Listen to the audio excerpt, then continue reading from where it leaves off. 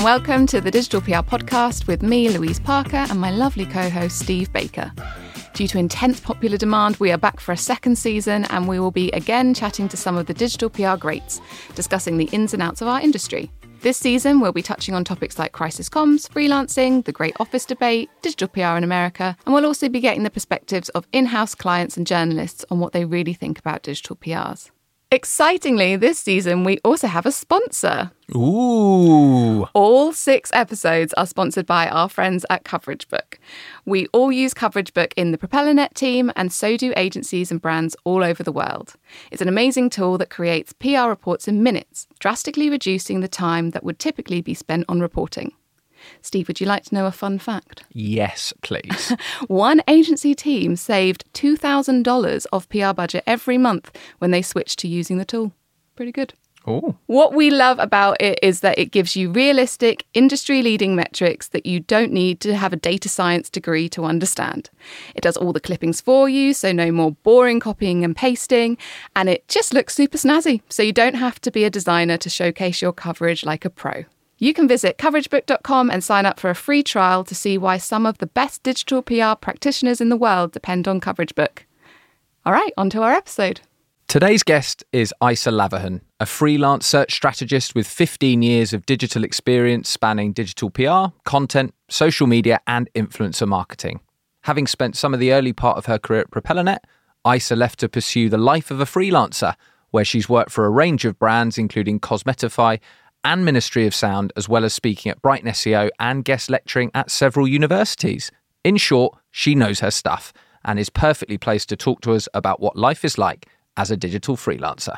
Isa, thank you so much for coming on the show. It's lovely to see you again. Lovely to have you. Oh, nice to be on, and thanks for having me. No worries at all. Obviously, I've just given a brief intro into some of your career, but would you mind giving our listeners a bit more in-depth kind of overview of your career so far and like kind of how you ended up as a freelancer? Yeah, no, absolutely. So obviously, my SEO life started at the wonderful PropellerNet, and I was actually employee either number 20 or number 21. So it was kind of, quite a while ago. I kind of, I think that's where I learned everything. I like my craft, essentially, and kind of the world that I'm in now, and sort of content PR kind of aspect of it. And was there for 4.5 years. And then, wanted to do something different. So I sort of freelanced at first for about 6 months. And that's when I kind of, for the first time, tried my hand at traditional PR, because I've been trained literally in terms of PR for SEO purposes. So that's kind of how I know what PR is all about. So I thought it'd be quite nice for me to work for a traditional PR setting. So I worked for a PR agency, and it was like thinking about long leads and, print coverage and like getting product placement in magazines and a little bit of sort of crisis comms, some sort of a bit more branding and kind of being involved with more sort of brand positioning and all that kind of stuff. So that was super, super interesting. And then, then I got, quote unquote headhunted, and then I worked for Ministry of Sound. So I kind of did freelancing for a bit, but I think, and this is where the pattern goes for a while, where I'd freelance for a bit and then I'd get kind of convinced to kind of work for a company. And, there is, I'll come on to that later, there's loads of pros about being a freelancer, but, one of the cons is like that sort of financial security. So every time I kind of got offered a role that kind of fitted me, I would then be like, okay, I'm not going to do freelancing anymore. I'm going to do the job. So after freelancing for a bit, I then kind of actually took different roles, and because I'd had so much agency experience, I really wanted to kind of work client side. So I did that. So working for Ministry of Sound, working for Fashion Fair, which is like a beauty brand. I then kind of experienced what it was like working as the quote unquote client. So kind of seeing how the pace was, why things take time, what they look for when they're looking for agencies, what I'm like as a quote unquote client, and very, very like more sympathetic, because obviously working agency side, I know how certain clients can be. Yeah. So I kind of did that for a few years. And then I think when I worked at Cosmetify, that was where I kind of really got the sort of startup vibe. So it's working with the founder who literally just had a concept and was like, I want to create this kind of company. Came from a travel business and didn't really know anything about beauty. but was very, very search savvy. So the whole business was built on search strategy. So in terms of building the website, getting the sort of the structure of the website right, hiring sort of the content writers to kind of do sort of the product descriptions and all that kind of stuff. And then as we kind of built the product, essentially that took a good sort of 8-9 months in terms of figuring out which categories to write about, where to put things, what to write content over. We had a team of 10 kind of writers that we worked with. And then when we were ready to kind of launch, then that was when we sort of, hired an SEO manager and social media manager and a PR manager as well that would do all the outreach stuff. So that really kind of taught me how to literally, work with someone to start a business with search at the heart of it, because you don't really get that much. Most of the time, search is sort of thought as an afterthought or kind of like an add-on or kind of like, I suppose we need to think about our SEO. But, my old boss kind of literally came into it going, I want to be position one for all these terms, and that I want to build the business based on that. So that really taught me that. And then, I did a couple of other sort of jobs where I kind of got into working for a music business, again, sort of client side for a little bit.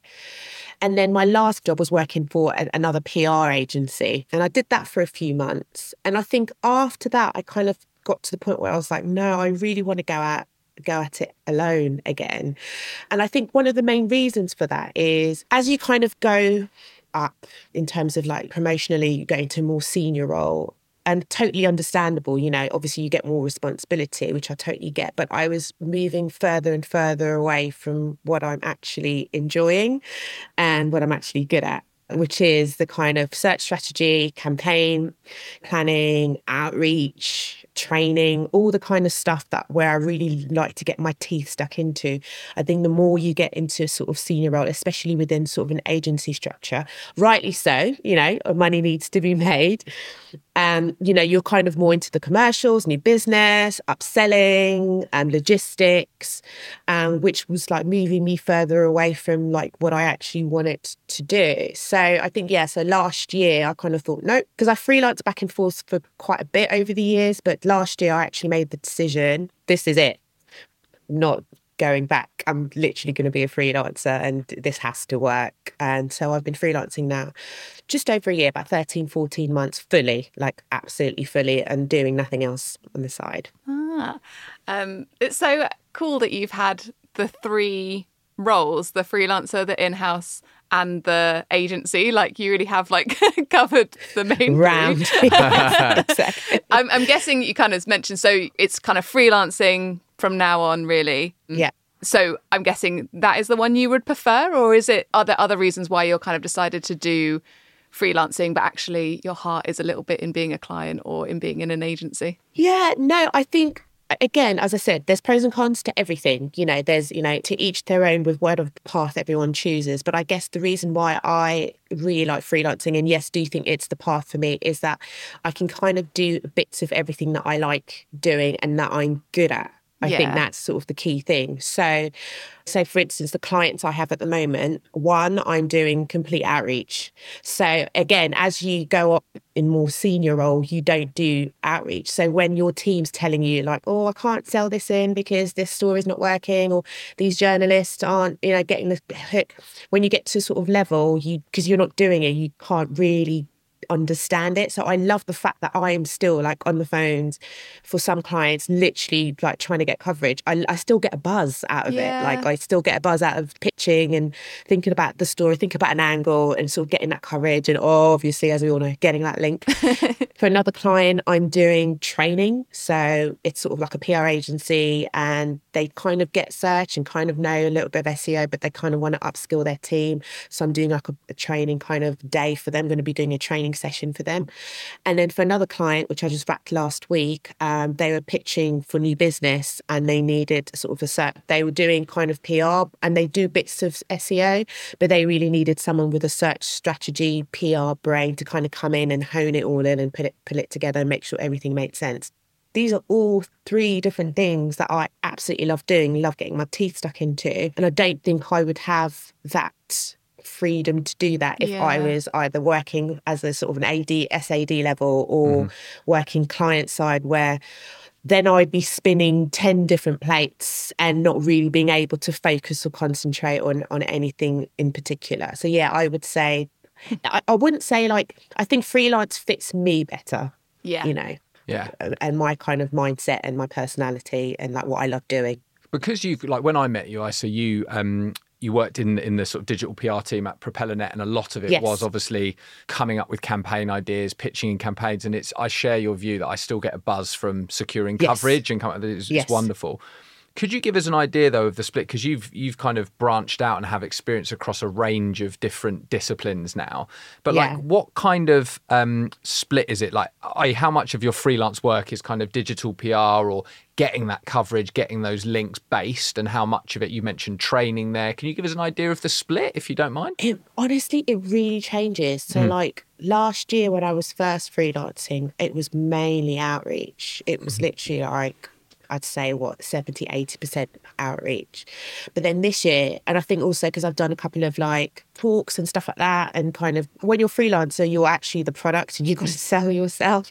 So it's kind of people kind of believing that you can do different things. So now I would say I'm doing still probably a bit more outreach. I'd say sort of 60% outreach, and then kind of sort of 30% strategy, and then the rest kind of sort of training and other bits and pieces that I do here and there. So yeah, and as I said, I love doing all of it. So probably I'd say if I could, I'd probably do more training just because I enjoy it a lot, passing the knowledge over.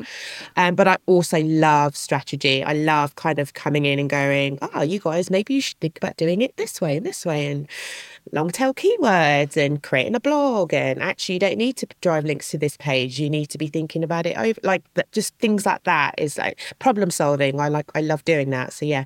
More strategy stuff works for me too. Good stuff.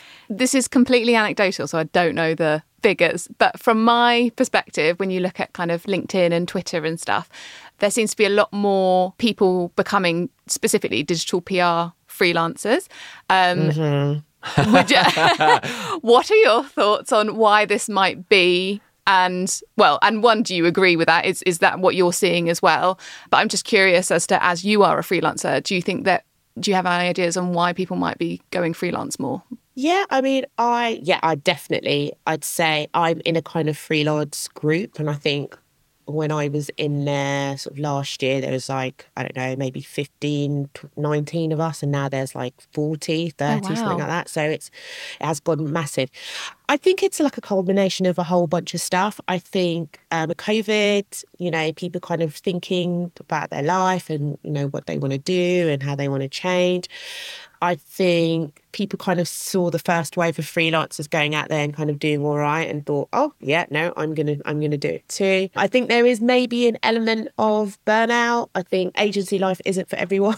It's quite hectic and quite busy. So I think people kind of get to the point and they're like, no, I'm going to do freelance. So I think there's loads of different reasons. Or it could just be that people haven't met the right match for them, because also there is that, and it is like dating in a way. You kind of got to find either the right business or the right agency that kind of suits you. And I think sometimes people haven't done that, and then for that reason they freelance. But I think the great thing is the flexibility of things that you're able to do, I guess. From my perspective, I know that I don't know the reasons why different people have gone freelance, but I think it's people who saw a market for it and thought, yep, I'm going to jump on it. I think it is, I wouldn't say saturated, but it's becoming more busy at the moment. But I think the same thing, it goes in waves. So like, for instance, when you lose, let's say you're an agency and you're going through a bit of a dip and you have to do the unfortunate thing of having to cut costs and, sort of make redundancies and stuff. The first people that go, obviously, are freelancers, because it's like, if we can't even afford to keep staff, then, we're definitely not going to keep freelancers on. But then what happens is, if there's a whole thing where either people leave or there's like a resource shortage, then actually freelancers are spot on for coming back in to hold the fort while, recruitment and people are kind of onboarded and like training and all that kind of stuff is done. So it always goes in waves where you'll have, I had a really quiet few months at the start of the year, really quiet, like worryingly quiet, like, oh my God, what is happening? And then all of a sudden, everything like just came back in. So I think it's not for everybody. Yeah. Yeah, you have to have quite a lot of strength to get through those dips because, you know, money is what makes your life happen. Like, you know, 100%. You can pay your bills and stuff. So like, yeah, I can imagine you need a lot of like pre-planning, but also kind of resilience. Totally resilience. And, you know, and listen, I'm learning every day. As I said, to the level that I was at and what I was getting paid, you know, I'm still not quite there to what I'm getting paid as a freelancer, but I'm much happier and like my mental health is better. So I can't really. Yeah, that's worth a lot. Swap it. But, you know, the cons are, you know, you have to fight for a bit, not fight, but you need to put yourself out there, kind of really be talking to people, networking all the time.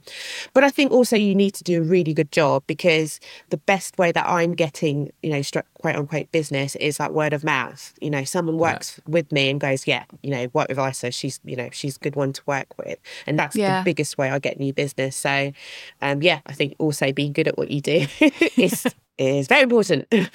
How do you go about, you said word of mouth's really important, but and not asking you to reveal every single tip and, you know, all your secrets, but like, how do you sell yourself? How do you go about securing new business, especially when there's like a dip or more freelancers about? How do you differentiate? Yeah, how do you go about it? Yeah, no, I would say word of mouth is number one. You know, doing talks and like when I did writing SEO last year, I got a couple of bits of business from that.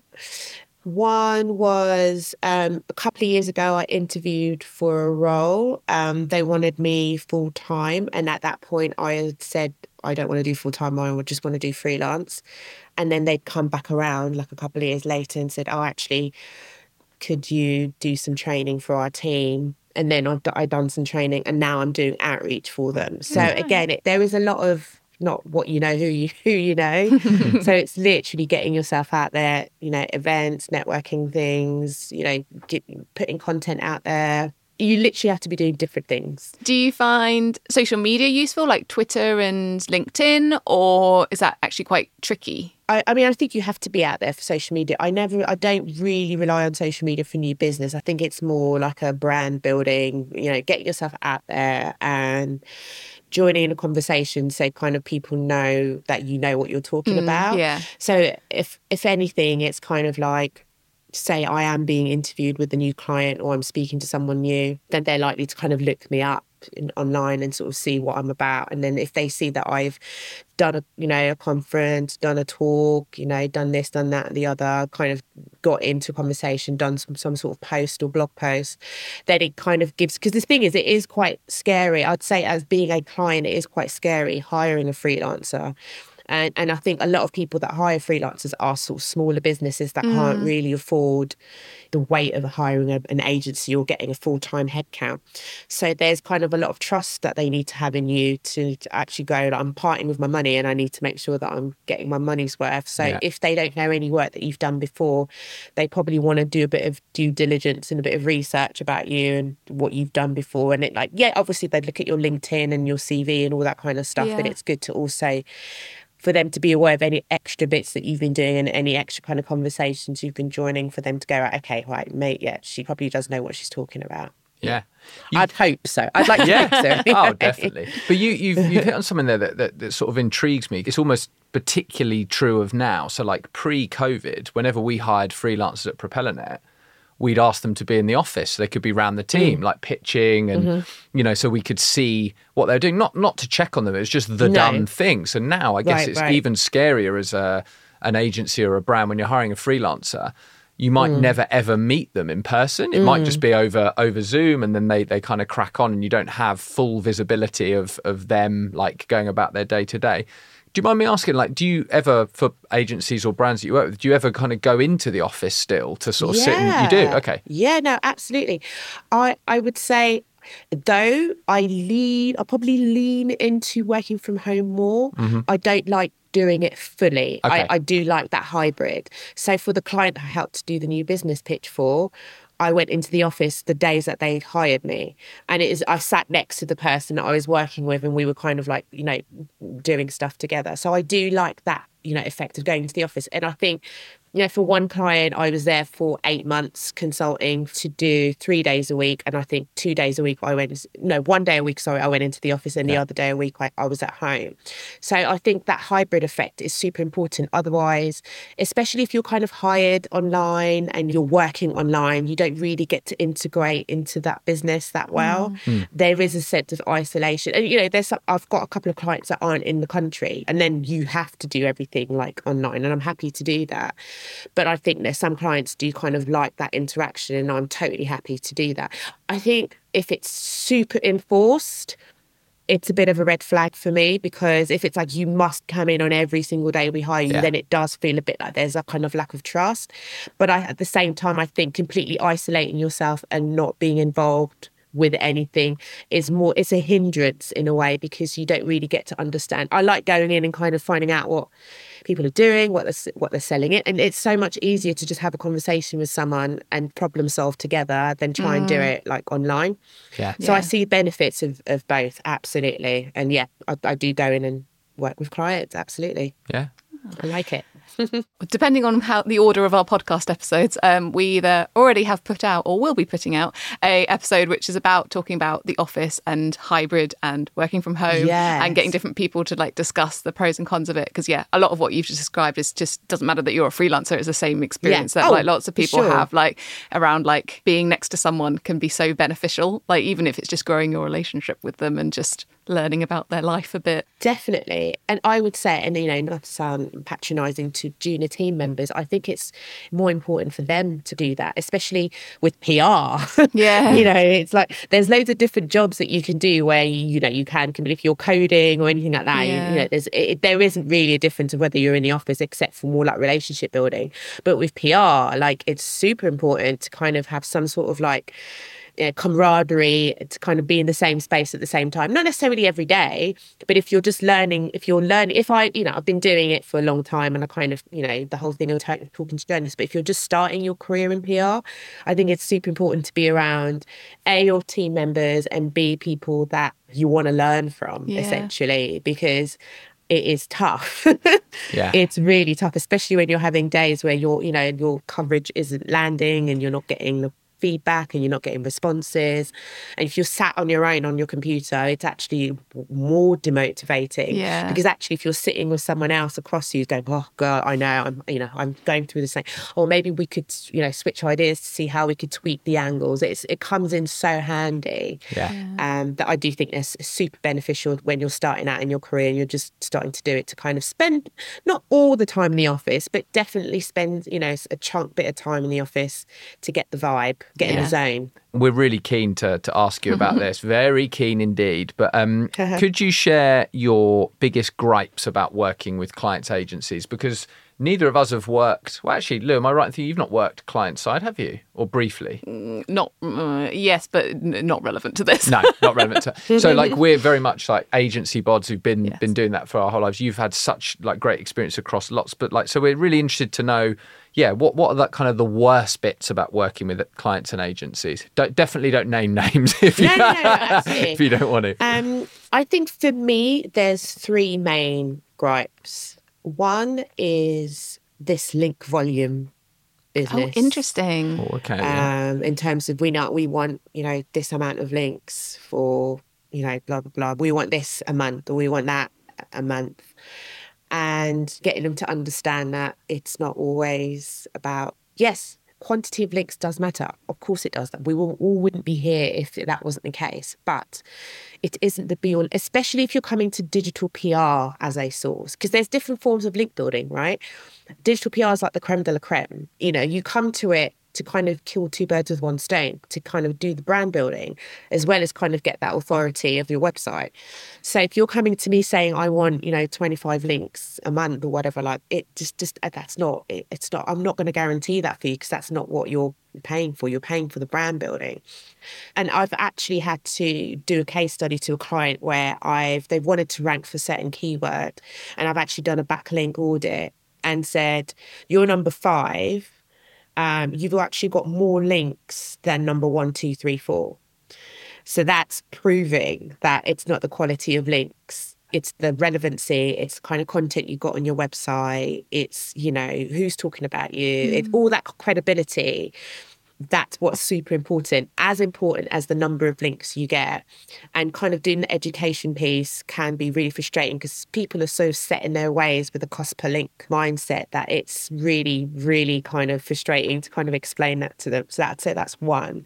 Second, it kind of aligns with it, which is when people don't actually understand what they're buying, but then still sort of say to you what they want. It's like, but you don't get what this, like, how you know, like literally it's, you know, either when they kind of talk about brand mentions or talk about followed versus no follow, or talk about, again, the link volume thing, and just literally do not have, they think, I've got 20 links, why am I not ranking?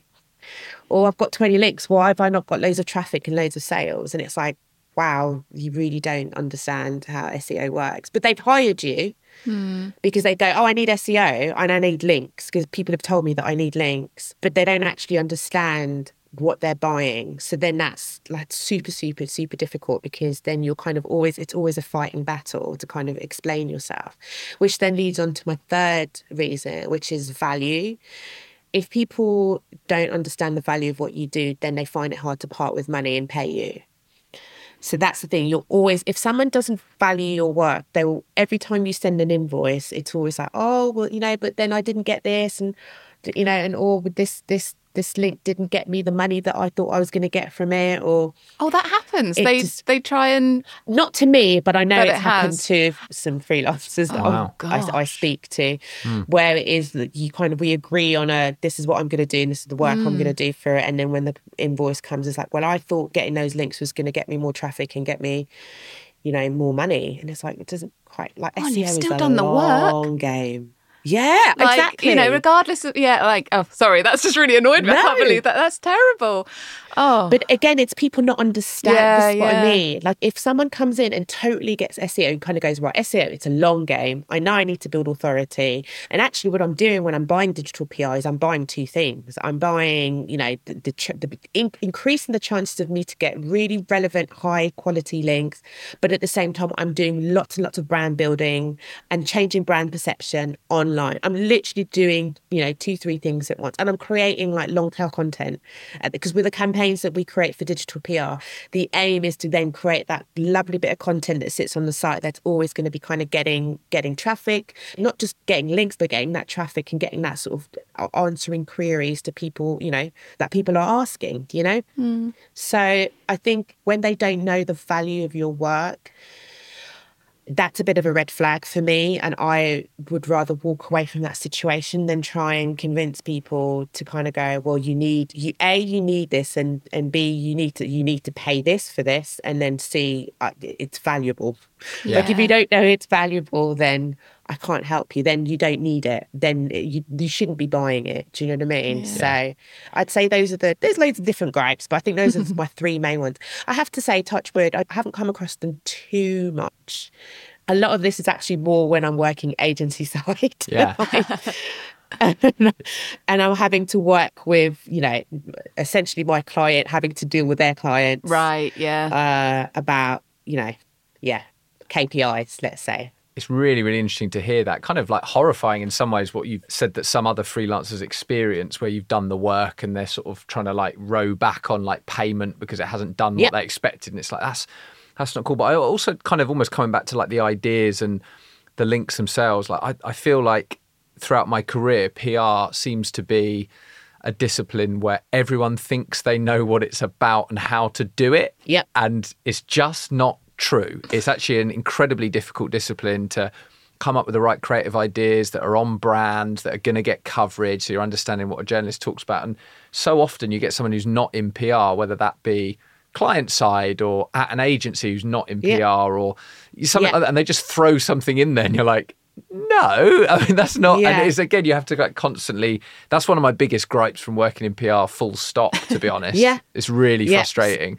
I mean, there's the PR level, and then it's like they don't know about PR and they don't know about SEO. So but then they're buying digital PR, and then you're like, why are you even trouble. buying it? I don't understand. And literally, like, I'll tell you a little antidote I learned about. There's a guy who does the dating shows, that he's like a dating coach. He does Married at First Sight and everything. He's an American guy, and I think he lives in the UK, and he does Celebs Go Dating. I don't even know his name. Anyway, he was doing some job. He quit. Him and his wife decided this is what he's going to do. He wants to be a coach. He's going to do it. He's going to do some videos, and he's going to put some videos out every day to give advice, all this kind of stuff. He did it. He did it for about 6 months, doing loads of videos, like interesting videos, barely getting any views, barely getting any traction, barely getting anything whatsoever. And him and his wife were like, oh my God, what's going on? Have we made the right decision? But he was like, no, I'm going to keep on going, keep on going, keep on going. Turns out about 6-8 months later, after him creating all that content, the person that looks at his video and finds his video, Oprah. Oprah invites him to her show, and the rest is history. And in a way, even though it's content creation and it's kind of doing YouTube, but in a way it's PR because it is that brand building. It's things that you've done all that way through, and you just don't know who it's going to hit, when it's going to hit, how it's going to hit. As long as you're doing it and it's on brand, the messaging is right, the story's right, the campaign is right, you're saying everything you want to say about your business, your brand, that is the work. It will come into fruition at some point. And I think people don't get that because digital PR is kind of aligned with e-com and digital. People expect quick results. And it's not to say that yes, you can do some digital PR, drive loads of links, 3 months later, your position can go up, you can drive. That can happen. But it's like an exception to the rule, totally. Especially when you're in a competitive space. It's a waiting game. It's a long waiting game. And I think people really make that mistake of thinking, oh, I'm going to get some digital PR and then, I'm going to spend this amount of money and then I'm going to get my return on investment like 6 months later. It's like, if that's what you're thinking, if you don't have the money and you don't have the patience, then digital PR is probably not the right marketing thing. It's better for you to do paid social. Yeah. And I do that. I advise. I'd go, if you kind of want to do a quick win, then maybe do a bit of paid social, maybe try some PPC, maybe do some email, and just try different sort of avenues, because digital PR is not going to be it for you if you want a quick win. Very wise. In terms of the work that you're asked for at the moment, has there been any shifts in like the last 6 months, a year? And I know in general in digital PR, there's definitely been more of a shift to what we call press office, what some people call like reactive or newsjacking, those kind of quick, smaller things, which sometimes don't even have any content on the brand site. Is that kind of true for you, or is it more training? What's the kind of shift? Yeah, I think the shift is, and I'd say yes as a freelancer, but also because I work agency side and I've worked with clients as kind of full circle, I would say, even though some people still like to hold on to the sort of that, let's take 4 weeks to create a bit of content on the website and then let's plan the whole thing and then let's sell it in. So much of that is bombing. That you have to have a plan B. I also think COVID has sort of changed that news cycle in terms of like those kind, I don't know, maybe it's not just COVID, maybe it's just the digital realm in general. But I think that kind of hoping that you're going to do a couple of campaigns that's going to get you the links is kind of, you have to have a plan B. That's number one. Number two, you always have to have an always on strategy. And then number three, I think whatever campaign that you're planning, you need to create it to sort of be the gift that keeps on giving. So if you do a campaign and it goes viral, great, amazing. And yes, if you're kind of working with a client where you're saying, we're going to do these 4 hero campaigns a year and one of them is going to go viral, great. So with all of that, you're just upping your chances of getting a viral campaign that's going to get you the kind of links that you want. But it's still a risk. Yeah. It's still a risk. There's still a chance. There's still quite a big chance that they're going to bomb or they're not going to do as well as you want it to do. So I think having that always online is super important. And actually, I think strategically people need to be thinking about that a lot more and thinking about how to proactively plan for reactive newsjacking. So like you need to really think about what your asset is as a brand and be like, right, okay, what's on the news cycle at the moment? All right, so, there's loads of stuff about climate change, there's cost of living crisis, there's, how can we join into that conversation in an authentic, expert, credible way and literally think about how you're going to create assets, whether it's quotes, whether it's a bit of customer data, whether it's doing, a quick survey, whether it's providing a quote. It's really important to strategically think about how you're going to do that in a way where you give yourself as much opportunity as possible to get that. And I think the big campaigns still matter. They absolutely, if anything, they matter for brand building as well, as any PR campaign would. But I think only focusing on that, some people are still kind of not going to listen to I'm going to do my little campaign and that's it. I'm going to hope that it's going to get the links. But I do think a lot of people are realising that actually we also need to have an always on strategy, because, there is a chance that obviously this is going to, and we're going to do everything in our power. And that's the thing, the more insight you have, the more strategic you are, the more you do your feasibility testing and make sure that there's no reasons why the campaign wouldn't work. And if you're working with the right people, there is the chance that it's going to go viral, but you can never guarantee that. So I think it's always important to have an always on strategy. Agree. Love it. Yeah. Yeah.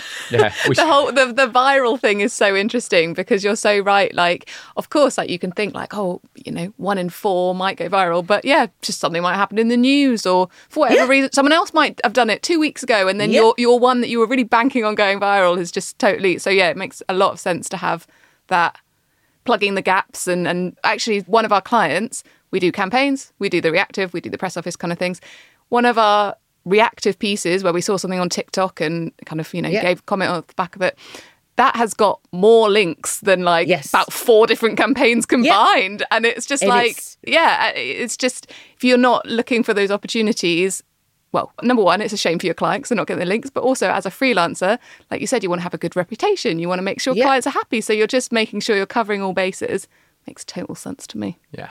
Definitely. I mean, I'd say the only kind of bottleneck for reactive campaigns is if you're with a client where that's either there's loads of sign-off process. So if you're with a finance client or client where there's kind of logistics and everything, then the reactive stuff, you can't do it. You have to there's so much sign-off process that you probably won't be able to jump on it. But I think it's still pushing through that and educating them to kind of go, I would never work with someone that didn't want to buy an always on, because I think leaning just into doing a campaign, you're setting yourself up for failing, because I think there is a percentage that the campaigns aren't going to fly. And, a lot of the time it's no fault of your own. Like you said, there's something in the news, something has happened, this, that, and the other. You just don't know. I would also point out that since COVID, we're not talking to journalists anymore. We're not meeting up with them anymore. We're not taking them out for lunch anymore. We're not doing events where it's got nothing to do with the client, where we're literally just getting to know what they are, because that industry is massively changing. It's getting smaller and smaller. People being made redundant left, right and centre, in that world. We don't know what's going on with them. We don't know what stories they are meant to write and how they work, and we're totally out of the loop for that. And I think no one really wants to invest in that, because they go, let's do selling. And it's like, no. Let's take someone out and actually find out how they like to work and what stories interest them and what they want and what they need from us. And so we can help them, so then they can be happy to hear from us and cover our stories. So I would say that would be another add-on. Just a follow-up question on that. I'm quite intrigued. So we obviously as an agency come up with ideas or have to come up with ideas all the time. I find it a very enjoyable process. As a freelancer, do you still get to come up with creative ideas, whether that be for campaigns or reactive? Because having not worked as a freelancer, we have worked with freelancers, but we don't ask them to come up with ideas. It's often just to pitch out what we've already come up with. Obviously, we'll ask them to come up with maybe a new pitch or new angles, find new contacts. But in your experience, are you still coming up with creative ideas, pitching those to your clients? Yeah, I mean, probably less. Now you've said that, when I think about it, probably less. I'd say with the strategy stuff, yes. Yeah. So if I'm doing anything kind of pitching or anything like that, I think with the last place that I was for sort of 8 months, I think one of my jobs was to come in and provide fresh eyes, I guess. It's obviously, if you're working for a client for a long time, you kind of get lost in the kind of vibe of it. It's nice to have someone come in and do that. So I did that a lot when I was in the last kind of agency where I was doing sort of joining loads and loads of brainstorms and stuff and being involved in it. And I actually facilitated a brainstorm a few weeks ago. So I do it. But then I also do a lot of, we thought of this idea, sell it in, which I have pointed out, like, this isn't going to work. Sorry. You know, some people will ask if I know that the story isn't going to fly. I'm going to say, I'll do it. Absolutely, no problem. I'll tweak it. I'll polish it as much as I can. I'll try and get some stats to make it more interesting. But I will, from the first get-go, say, can I just say these are a couple of reasons why I think this might not fly as well as you think it's going to do? Because what I don't want to do is just take it, sell it in, and then if it doesn't get pick up, then it's going to be... And there's more reason to blame the freelancer, right? Yeah. Because then you're taking the responsibility. Well, we've got a freelancer in and we asked her to do some selling and she didn't get any pick up. I'd rather be straight up and be like, absolutely, I'm happy to do this. I'm going to tweak it in this way and this way. But I will say the reason why I think this story probably won't fly is because of this, this, this, and this. And that's the whole thing, because, you know, essentially I am a strategist as well. And it would be silly for me not to do that. Yeah. I think I do that. From an agency that hires freelancers, that is really valuable. Although it might sting initially, but you know, you want to know. You want to know at the start as well, because you might be able to change it completely. Maybe that's a possibility. Yeah, and actually, if I go, yep, and then in the middle of it go, oh, actually, I don't think, then it's not good feedback for me. Then you've just wasted a whole day selling it in and you didn't think. So now I'm kind of like, is it? Or are you actually just not getting pickup? So that's why it's much better to get your thoughts on it from the beginning. Are there any kind of green flags that you have with clients? So I guess that's in-house people or it's agencies that you're working for as a freelancer. Are there any things which people do and you're like, yes, this is going to be a good one? Yeah, I think one would be ones that kind of go, I don't have a clue. I don't know anything. Like, you need to tell me that, not need to tell me, but I'm actually here telling you transparently that I don't know anything about SEO, because then at least it gives me a starting point to kind of go, okay, we're going to walk you through it, and this is how I'm going to go in on it with everything.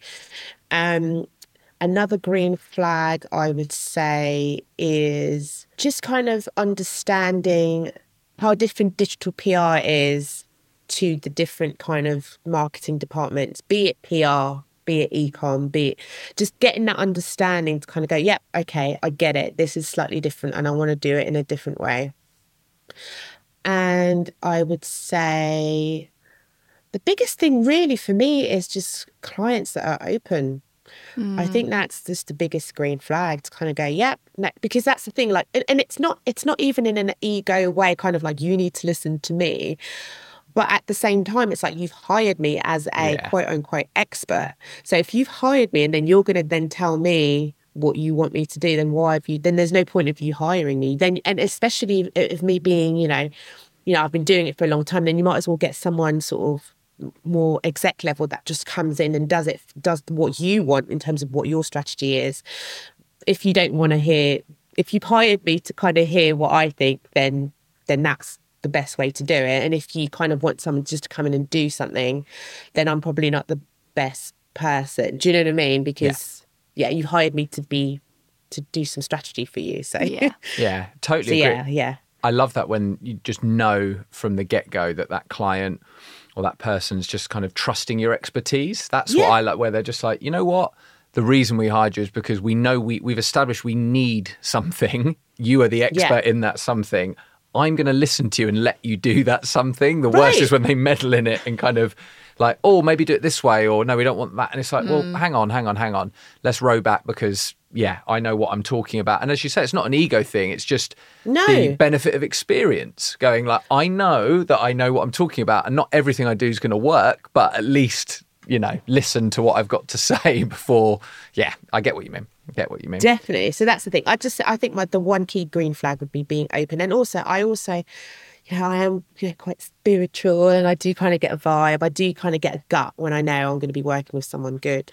And I've also walked away from, conversations or potential clients where I've like, not a good fit. Yeah. Well, that's it's not going to work.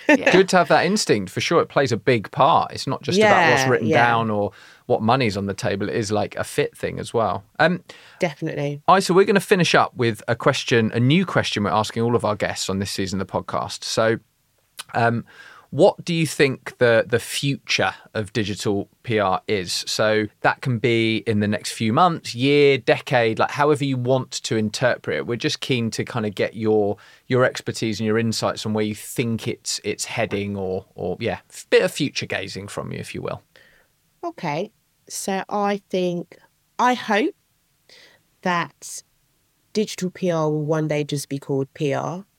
Ooh. Because it's very silly. If you think about it, like if you're a PR, let's say you're a PR agency, right? You're doing all the skill sets, you have all the contacts, you have literally everything in place. And with just a couple of different things that you do differently, you then will be also doing digital PR. Why isn't this happening? I don't understand. I agree. I don't get it. Totally agree. We had someone on from Cow and we asked him like, oh, are you thinking about links when it comes to your PR briefs and things like that? He's like, no. As in like, no one's asking us about them. And, you know, they're aware of it. And I'm sure they do some things with good links. I don't want to badmouth Cow. Cow are great. But yeah, I'm so surprised. So, yeah. I think it will, because obviously everything's more and more moving online. So it's moving online even more. So I think at one point, digital PR and PR are going to be as one. Do I dare say the word AI? It's going to have to be said. I'm sure you're going to get this a lot, but I do think it's going to play a part. And I think we all need to learn how to use it. Instead of thinking this is coming for my job, I think it's how do I use it to make my job better and make what I do better. Mm-hmm. And I think there's two different things that's happening with AI. I think some people are just burying their heads in the sand and going, whatever, it's not happening for a while, so I'm not even going to think about it. And other people are kind of like, this is happening, AI. And actually, the sort of thing to be doing is go on all the courses, watch the videos, learn how to use it in your everyday, like really adapt yourself and work out how you're going to use it to your advantage. Because if anything, if AI is going to take quote unquote jobs, there's still going to be people that are going to be needed to inform AI. So at least be at the forefront of that. Because I think, in terms of in our world, I'd say the first sort of thing is content copywriting. But then we're not going to be far behind in terms of what it can and will be able to do. So I think it's being at the forefront of that and really keeping it in mind without being scared about it. And then I'd also say social. I'm actually going to be doing a talk in November about how TikTok is coming for Google's crown.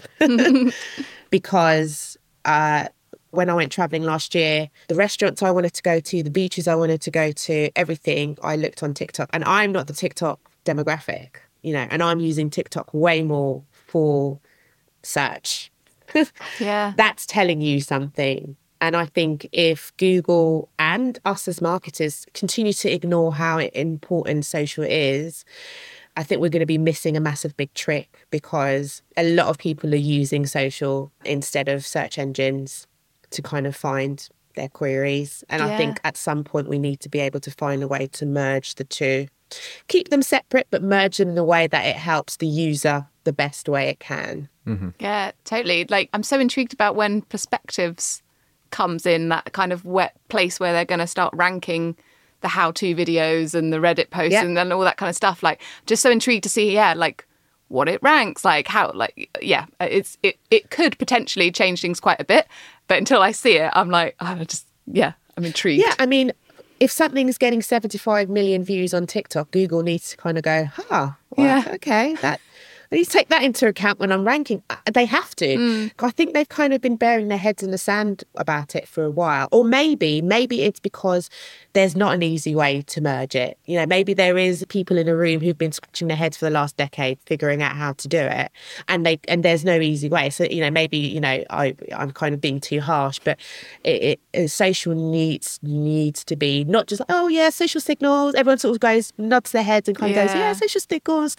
No, how does social impact ranking and search positions? Because it should, because it's part of the user journey now, especially the likes of TikTok. And I think in 5 years' time, there'll be more TikTok-esque platforms that will kind of take over.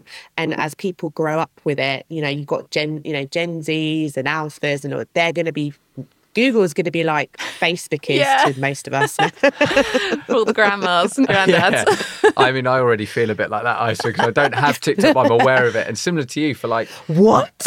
You don't have TikTok? Well, I kind of do, but I don't use it as such. It's like, it's a bit... Got to get on there, Stephen. It's bad. I should admit that. We're going to edit that bit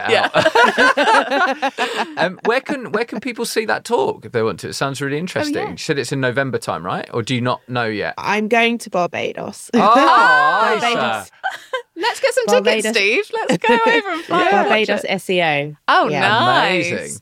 Lovely stuff. Yeah. Well, I'm sure afterwards the content will be shared and will be online at some point. Yeah. Nice. Great. I mean, you've got our email addresses for the guest passes, VIP, access all areas. Of course. Yeah, come to Barbados. Well, yeah, definitely keep an eye out for that. We've come to the hardest part of the podcast, which is saying goodbye, which me and Lou traditionally aren't very good at. We get the intros down, we prep the questions thoroughly. But firstly, thank you, Isa. It's been an absolute pleasure to talk to you, and we really appreciate your time. So many fascinating insights and tips and things for people to consider if they're either a freelancer already or thinking about becoming one, and just knowledge of the industry. So you've been amazing and it's been a pleasure. Where should people, if they want to get in touch with you, whether they're looking for advice or to hire you, like where's the best place? Is it on Twitter? Elon Musk's brainchild? I mean, I've got a website. My website, digiprcoms.com. I'm on Twitter, not as much as I should be, but I'm on Twitter. And then obviously LinkedIn. So, nice. Those three are the main kind of key places you can find me. If you have a question, want to email me, send me a message, anything like that. Lovely. Thank you so much, Isa. It's been a pleasure. Speak soon. Bye-bye. Thank you. Bye. Thanks, bye.